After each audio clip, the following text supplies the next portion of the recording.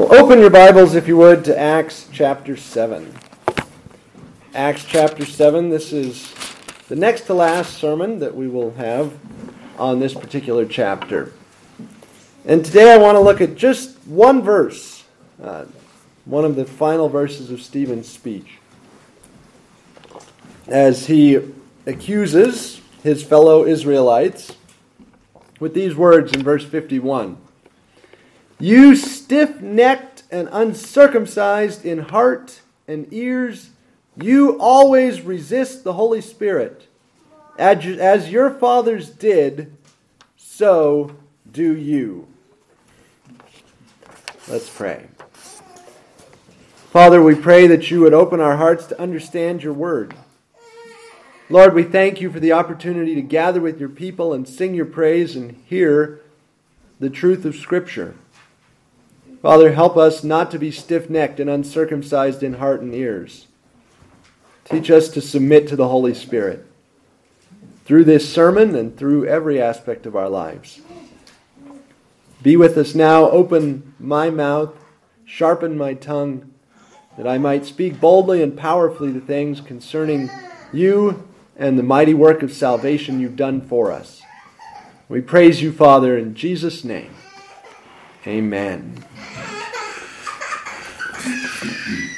Well, Stephen, in the closing words of his speech, lambasts his audience just a little bit, or actually quite a lot, including with these words about what terrible human beings they are.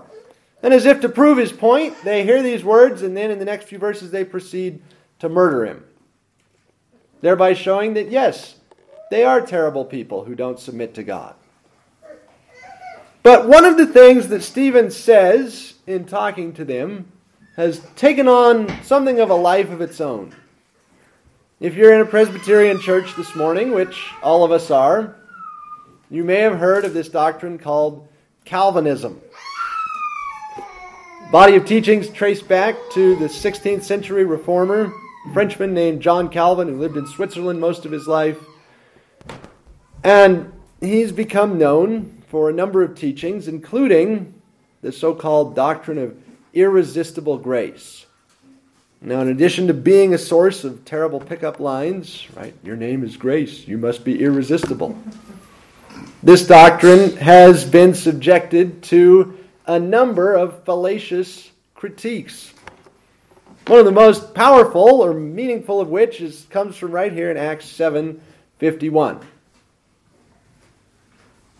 Stephen says to his fellow Israelites that they have always resisted the Holy Spirit. Many people who don't understand the doctrine of irresistible grace read that text and say, irresistible grace is wrong because they did resist. And therefore, it wasn't irresistible, now was it? So we're going to dive into this a little bit more, talk about A, what irresistible grace really is, and then B, what Stephen was actually saying in warning them not to resist the Holy Spirit. What we'll find is that Stephen's condemnation of his fellow Israelites is not a proof text against Calvinism. It's a warning reminding us to bow to God and to circumcise our hearts. The point, in one sense, is not a doctrinal battle. The point is, bow to God, circumcise your heart. So let's start, though, with the faulty interpretation. Irresistible grace is simply the doctrine that at the moment of conversion, God graciously, that is, simply because He wants to, for no reason found in you, just a total act of undeserved favor, a gift that you could not have asked for or paid for. At that moment, God changes your heart from hating Him to loving Him. He takes you from spiritual death to spiritual life. And He doesn't ask your consent or your opinion, right? He doesn't tap you on the shoulder and say, "Excuse me, you're dead." would you like to be alive? And if you say, no, I wouldn't, then he says, okay, you can stay dead. That's not how it works. Rather, the doctrine of irresistible grace simply means that God doesn't tap you on the shoulder and say, excuse me, you're dead. He taps you on the heart, as it were, and suddenly your heart surges into life, starts to pump blood, and you open your eyes and say, God is real. The Bible is true. Jesus actually came to earth, lived, died, rose again, and sits in heaven at the Father's right hand. Why did I never see this before? To which the Bible gives the answer, because you were dead. Dead people don't see and understand those things. That's what irresistible grace teaches. Nonetheless, within the broader Christian church, there are a number of people who don't understand this doctrine. And rather take the name and say, what this name signifies, what the name irresistible grace signifies, is that when God wants you to shape up, when God shows you the favor of moral improvement, you have to do it. You are always going to cooperate with any grace God sends your way. Thus, if you read the Bible, you'll believe it. If you hear a sermon, you'll repent. If you get an altar call, you'll come forward and be saved.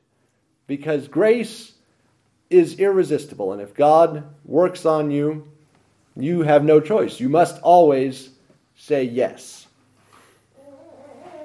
Now, if we boil it down to a syllogism, the people who are opposed to the doctrine of irresistible grace say something like, the doctrine of irresistible grace posits that it is totally impossible for human beings ever to resist the Holy Spirit.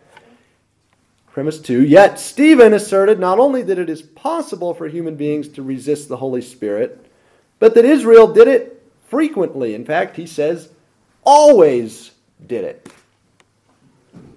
Therefore, the doctrine of irresistible grace is unbiblical and factually incorrect.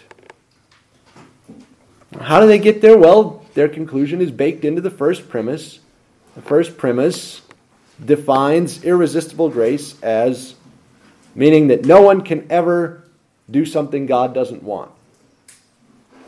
No one can ever resist the Holy Spirit. That's not the doctrine of irresistible grace. If that doctrine were true, no one would ever be able to sin. The world would be a perfect place because we would all do the right thing all the time. That is obviously not the case. But the doctrine of irresistible grace doesn't posit that God always irresistibly impels us to do the right thing. It posits rather that at one single moment, the moment of conversion, the moment of being born again, God reaches in and fixes your heart. And therefore, just as at the moment of your physical birth, your mom did not yell down there and say, hey, you want to come out now? I mean, maybe some of you actually did say that to your children. But if you said, no, I don't, your mom would have said what? Too bad. You are coming out now. That's what being born is. You don't have a choice. You are born, like it or not. And that's what being born again is. You are born again, like it or not. There's no putting anchors in the walls of the birth canal and hanging on and saying, I'm not coming out. Forget this. God saves you unilaterally. That's all that the doctrine of irresistible grace means. Not bad pickup lines, not faulty philosophical premises that think that there's an actual group of Christians out there who believes that it's impossible to resist the Holy Spirit ever. Nobody believes that. That's a ridiculous doctrine. Rather, irresistible grace means that at the moment of being born again, God does it. God bears you again.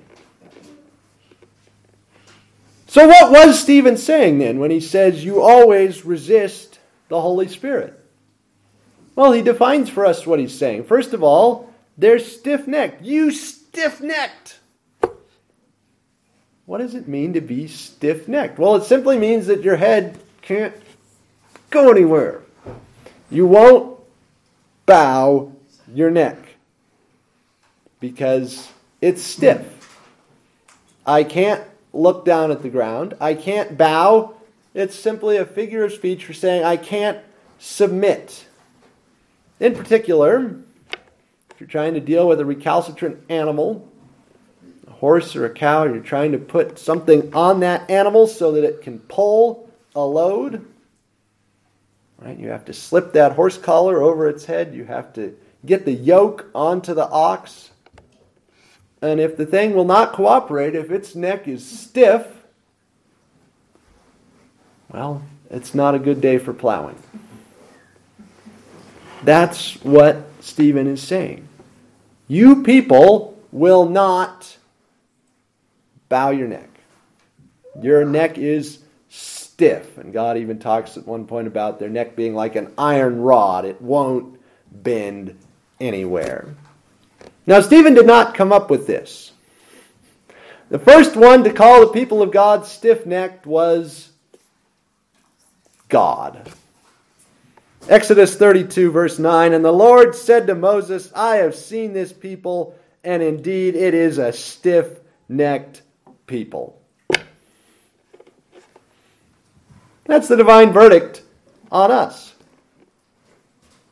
God says that we are a stubborn bunch who don't like to submit. Some of you are bosses or managers in the workplace or spent careers doing that. Had a number of employees that might have been stiff-necked at one time or another. Some of you are in families and have a stiff-necked child or two that you're thinking of right now.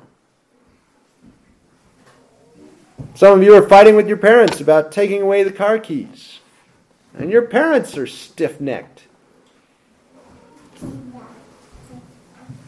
God says, when I look at the church, I see people who don't want to submit. And Stephen says it was true 1,500 years ago, and it's true now in the first century. True then for him. Not only are they stiff-necked, they're uncircumcised in heart.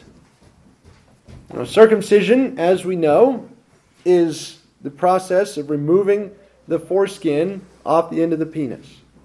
You take it, you cut it off, and that was what God's people had to do. It was the rite of initiation performed on every little boy at 8 days old. Now, that is applied metaphorically to the heart. Now, thankfully, the heart doesn't have any flap of skin that you can cut off. That's not what God is talking about. It's not a physical operation to circumcise your heart. It is a moral operation. To circumcise your heart is simply to attain the spiritual heart reality that circumcision signified. Moses talked about this. Deuteronomy 10, circumcise the foreskin of your heart and be no more stiff-necked. Right? Moses already associated these two things. If you're uncircumcised in heart, your neck is stiff. You won't submit, you won't bow to God. So circumcise that heart. Moses actually promised that God would do this. Deuteronomy 30, moreover, the Lord your God will circumcise your heart and the heart of your descendants to love the Lord your God with all your heart and with all your soul in order that you may live. Jeremiah says the same thing. Circumcise yourselves to the Lord and remove the foreskins of your heart, men of Judah and inhabitants of Jerusalem, lest my wrath go forth like fire and burn with none to quench it because of the evil of your deeds. So what is uncircumcised in heart? What is this charge? It's simply to say you are unsaved. Uncircumcised in heart means you don't have the inner spiritual reality of which circumcision is an outward visible sign. So you won't bow to God. Your neck is stiff. Your heart is not circumcised. That is, your heart is not soft towards God. It's hard. It repels and resists God. And finally, Stephen gives this third charge. You're uncircumcised in ears. Now, again, he's not talking about removing this little flap at the bottom of the ear. To be uncircumcised in ears is to say your ears are not dedicated to God. You don't listen to what the Almighty tells you. You are uncircumcised in the ear. My dad calls it selective audio reception. I'm at the far end of the house. I can hear the words, dessert is served. But I can't hear the words, go pick up your room. Right. I can hear what I want to hear. I can filter out anything that doesn't fit what I already want to think. We human beings are good at this. Uncircumcised in ears, particularly the thing that gets filtered out when you're uncircumcised in ears is the Word of God. You can read the Bible, and it sounds like a bunch of gobbledygook. You can listen to a sermon, and you can look around and say, why are all these people here listening to this? This is the most ridiculous thing. I would rather go watch C-SPAN. That's what it means to be uncircumcised in ears. So what is Stephen's charge to his people? You won't bow to God. You're unbelievers. You don't listen to the Word of God when it comes to you. That's his charge, which he then sums up as, you always resist the Holy Spirit. So what does he mean by saying you always resist the Holy Spirit? Well, he goes on to, he just described it actually. The way they resisted the Spirit was the sins in which they engaged. Number one, sin being idolatry. Verse 42, God turned and gave them up to worship the host of heaven. And then verse 43, he names some false gods. You took up the tabernacle of Moloch, the star of your god, Remphan. You worship the golden calf. Verse 41, you resisted the Holy Spirit who came to you and said, worship God. And you said, no, I'm going to worship the calf. I'm going to worship Moloch. I'm going to worship Remphan. Now, how does that go today? The Holy Spirit comes to you and whispers in your heart, cries aloud in the pages of Scripture, the voice of the preacher, and says, worship God. And you say, I'm going to worship my bank account, my vacation, my me time, my vehicle, my yard, my house, my kids, my spouse. Right? You name it, the human heart can turn it into an idol. There are people who are obsessed with microphones. And we've got three of everybody's favorite idol right here in the room, these big televisions. How many people sacrifice all kinds of stuff to the television? Stephen says, you resisted the Spirit. That's a summary of what he went on and on about idol worship. And the other way they resisted the Spirit was by rejecting God-appointed leaders. Stellar examples being Moses, verse 39, whom our fathers would not obey but rejected. And of course, Jesus, whom they also rejected and murdered. And that's the whole point at issue between Stephen and these people. Was Jesus truly a God-appointed leader? Was the Holy Spirit resting on Jesus or not? Stephen said yes. The Sanhedrin said no. That's how they resisted the Spirit. They didn't listen to Moses. They didn't listen to Jesus. They didn't listen to Stephen. So what is Stephen saying? Well, he's not saying this. God is trying to save you and you're stopping him. You're on your way down the birth canal, but you've dug in your heels. You found something to grab and you won't come out and be born again. That's not what he's talking about. The issue is not personal salvation per se.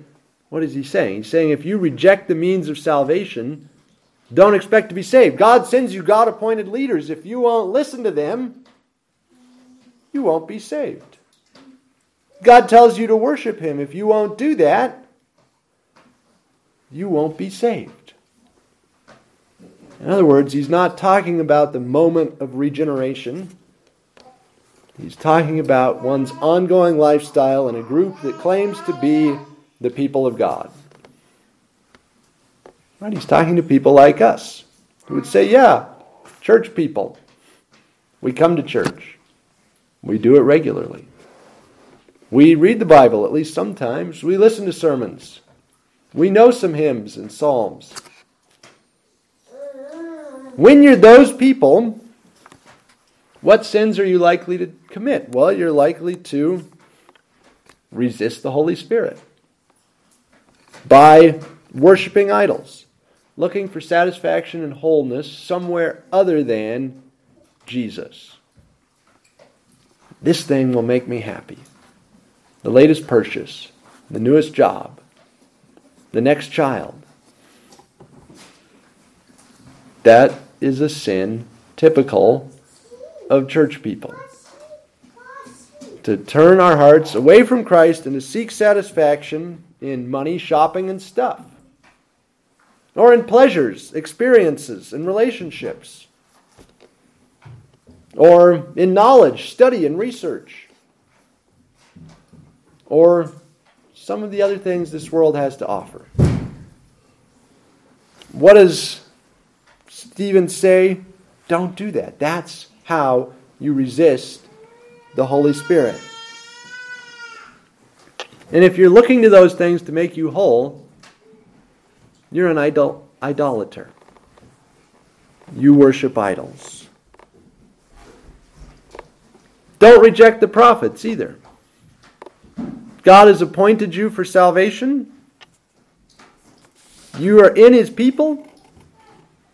So you need to listen to what they say. How do we reject Christ?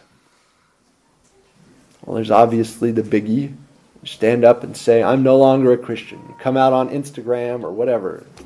Write a long post about how I used to believe in Jesus, but now I don't, and it's a load of hooey. That's one way to reject Jesus. But Stephen is talking about a more subtle way of rejecting Jesus. Failing to listen to his word. Oh yeah, I believe in Jesus. Well, that's cool. When did you last read the Bible? Well, I went to church a few weeks ago. We don't openly repudiate it. We just sort of let it sit and then drift away. Well, I've taken in a lot of spiritual content. I'm good for a few more months. Don't reject Christ. Or we can hide our light and commitment to Jesus. We're not actively denying him, but we're also not actively affirming him.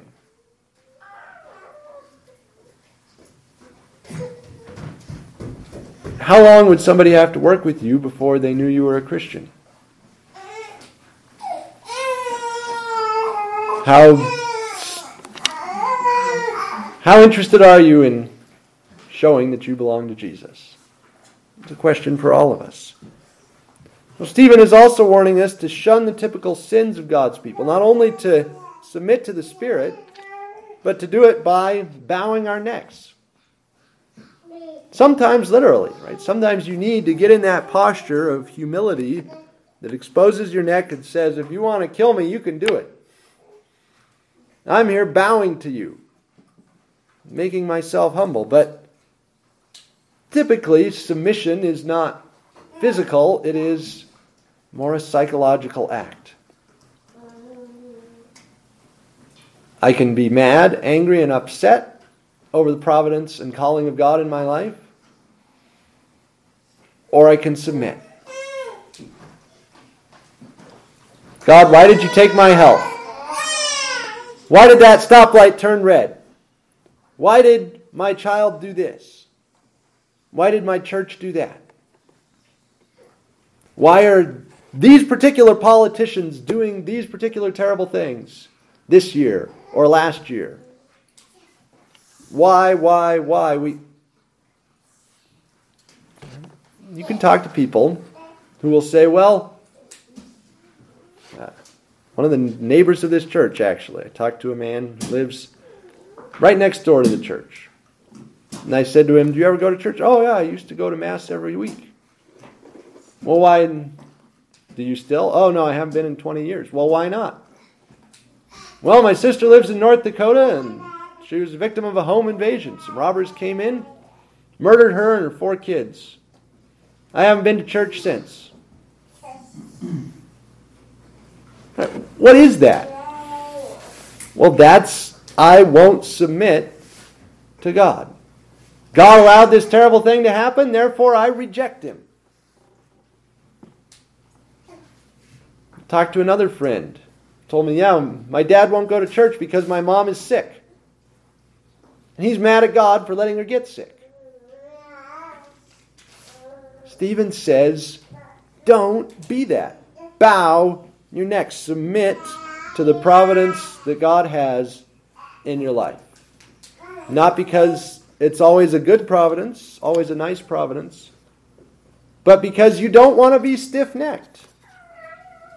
There's no future in shaking your fist at God and saying, God, why did you do that to me, to my loved one? We have to submit, bow our necks, circumcise your heart. What does that mean? Be saved. Believe that Jesus is who He said He is, that He did what He said He would do, which is to save the world. To believe is to be saved. And He comes and circumcises your heart so that you submit. And finally, unplug your ears. Our Muslim friends call us people of the book. What does that mean? Well, it means we have a responsibility to know what's in this book. We need to actually listen to what the Bible says. Listen, and you'll live. As we saw, God will circumcise your heart so that you can live. It's what Israel should have done. They should have circumcised their ears and listened to the prophets and then to Stephen when he warned them here in Acts 7. It's what the church has to do if it wants to survive. A church that stops listening to the Bible is a church that dries up and blows away. And that can be the fate of any local congregation that gets hung up on something besides the Word of God, whether it's music, ministries of various kinds, food pantries or potlucks or helping the down and out or whatever. There's lots of good things that churches can and should be doing, but if they stop listening to the Word of God, they're done. And finally, it's demanded of everyone who submits to the reign of Christ. You have to listen to Him. When we listen to Jesus, we'll live like Stephen, not like the people who stoned him. So don't resist the Spirit. Submit to Him. When you do, you submit to Jesus. Let's pray. Father, we thank You for Your Word. Help us not to resist Your Spirit. We ask Your forgiveness for the times that we've done so. Lord, don't let us be stiff-necked and uncircumcised in heart and ears. Teach us to submit. Save us, we pray, in Jesus' name. Amen.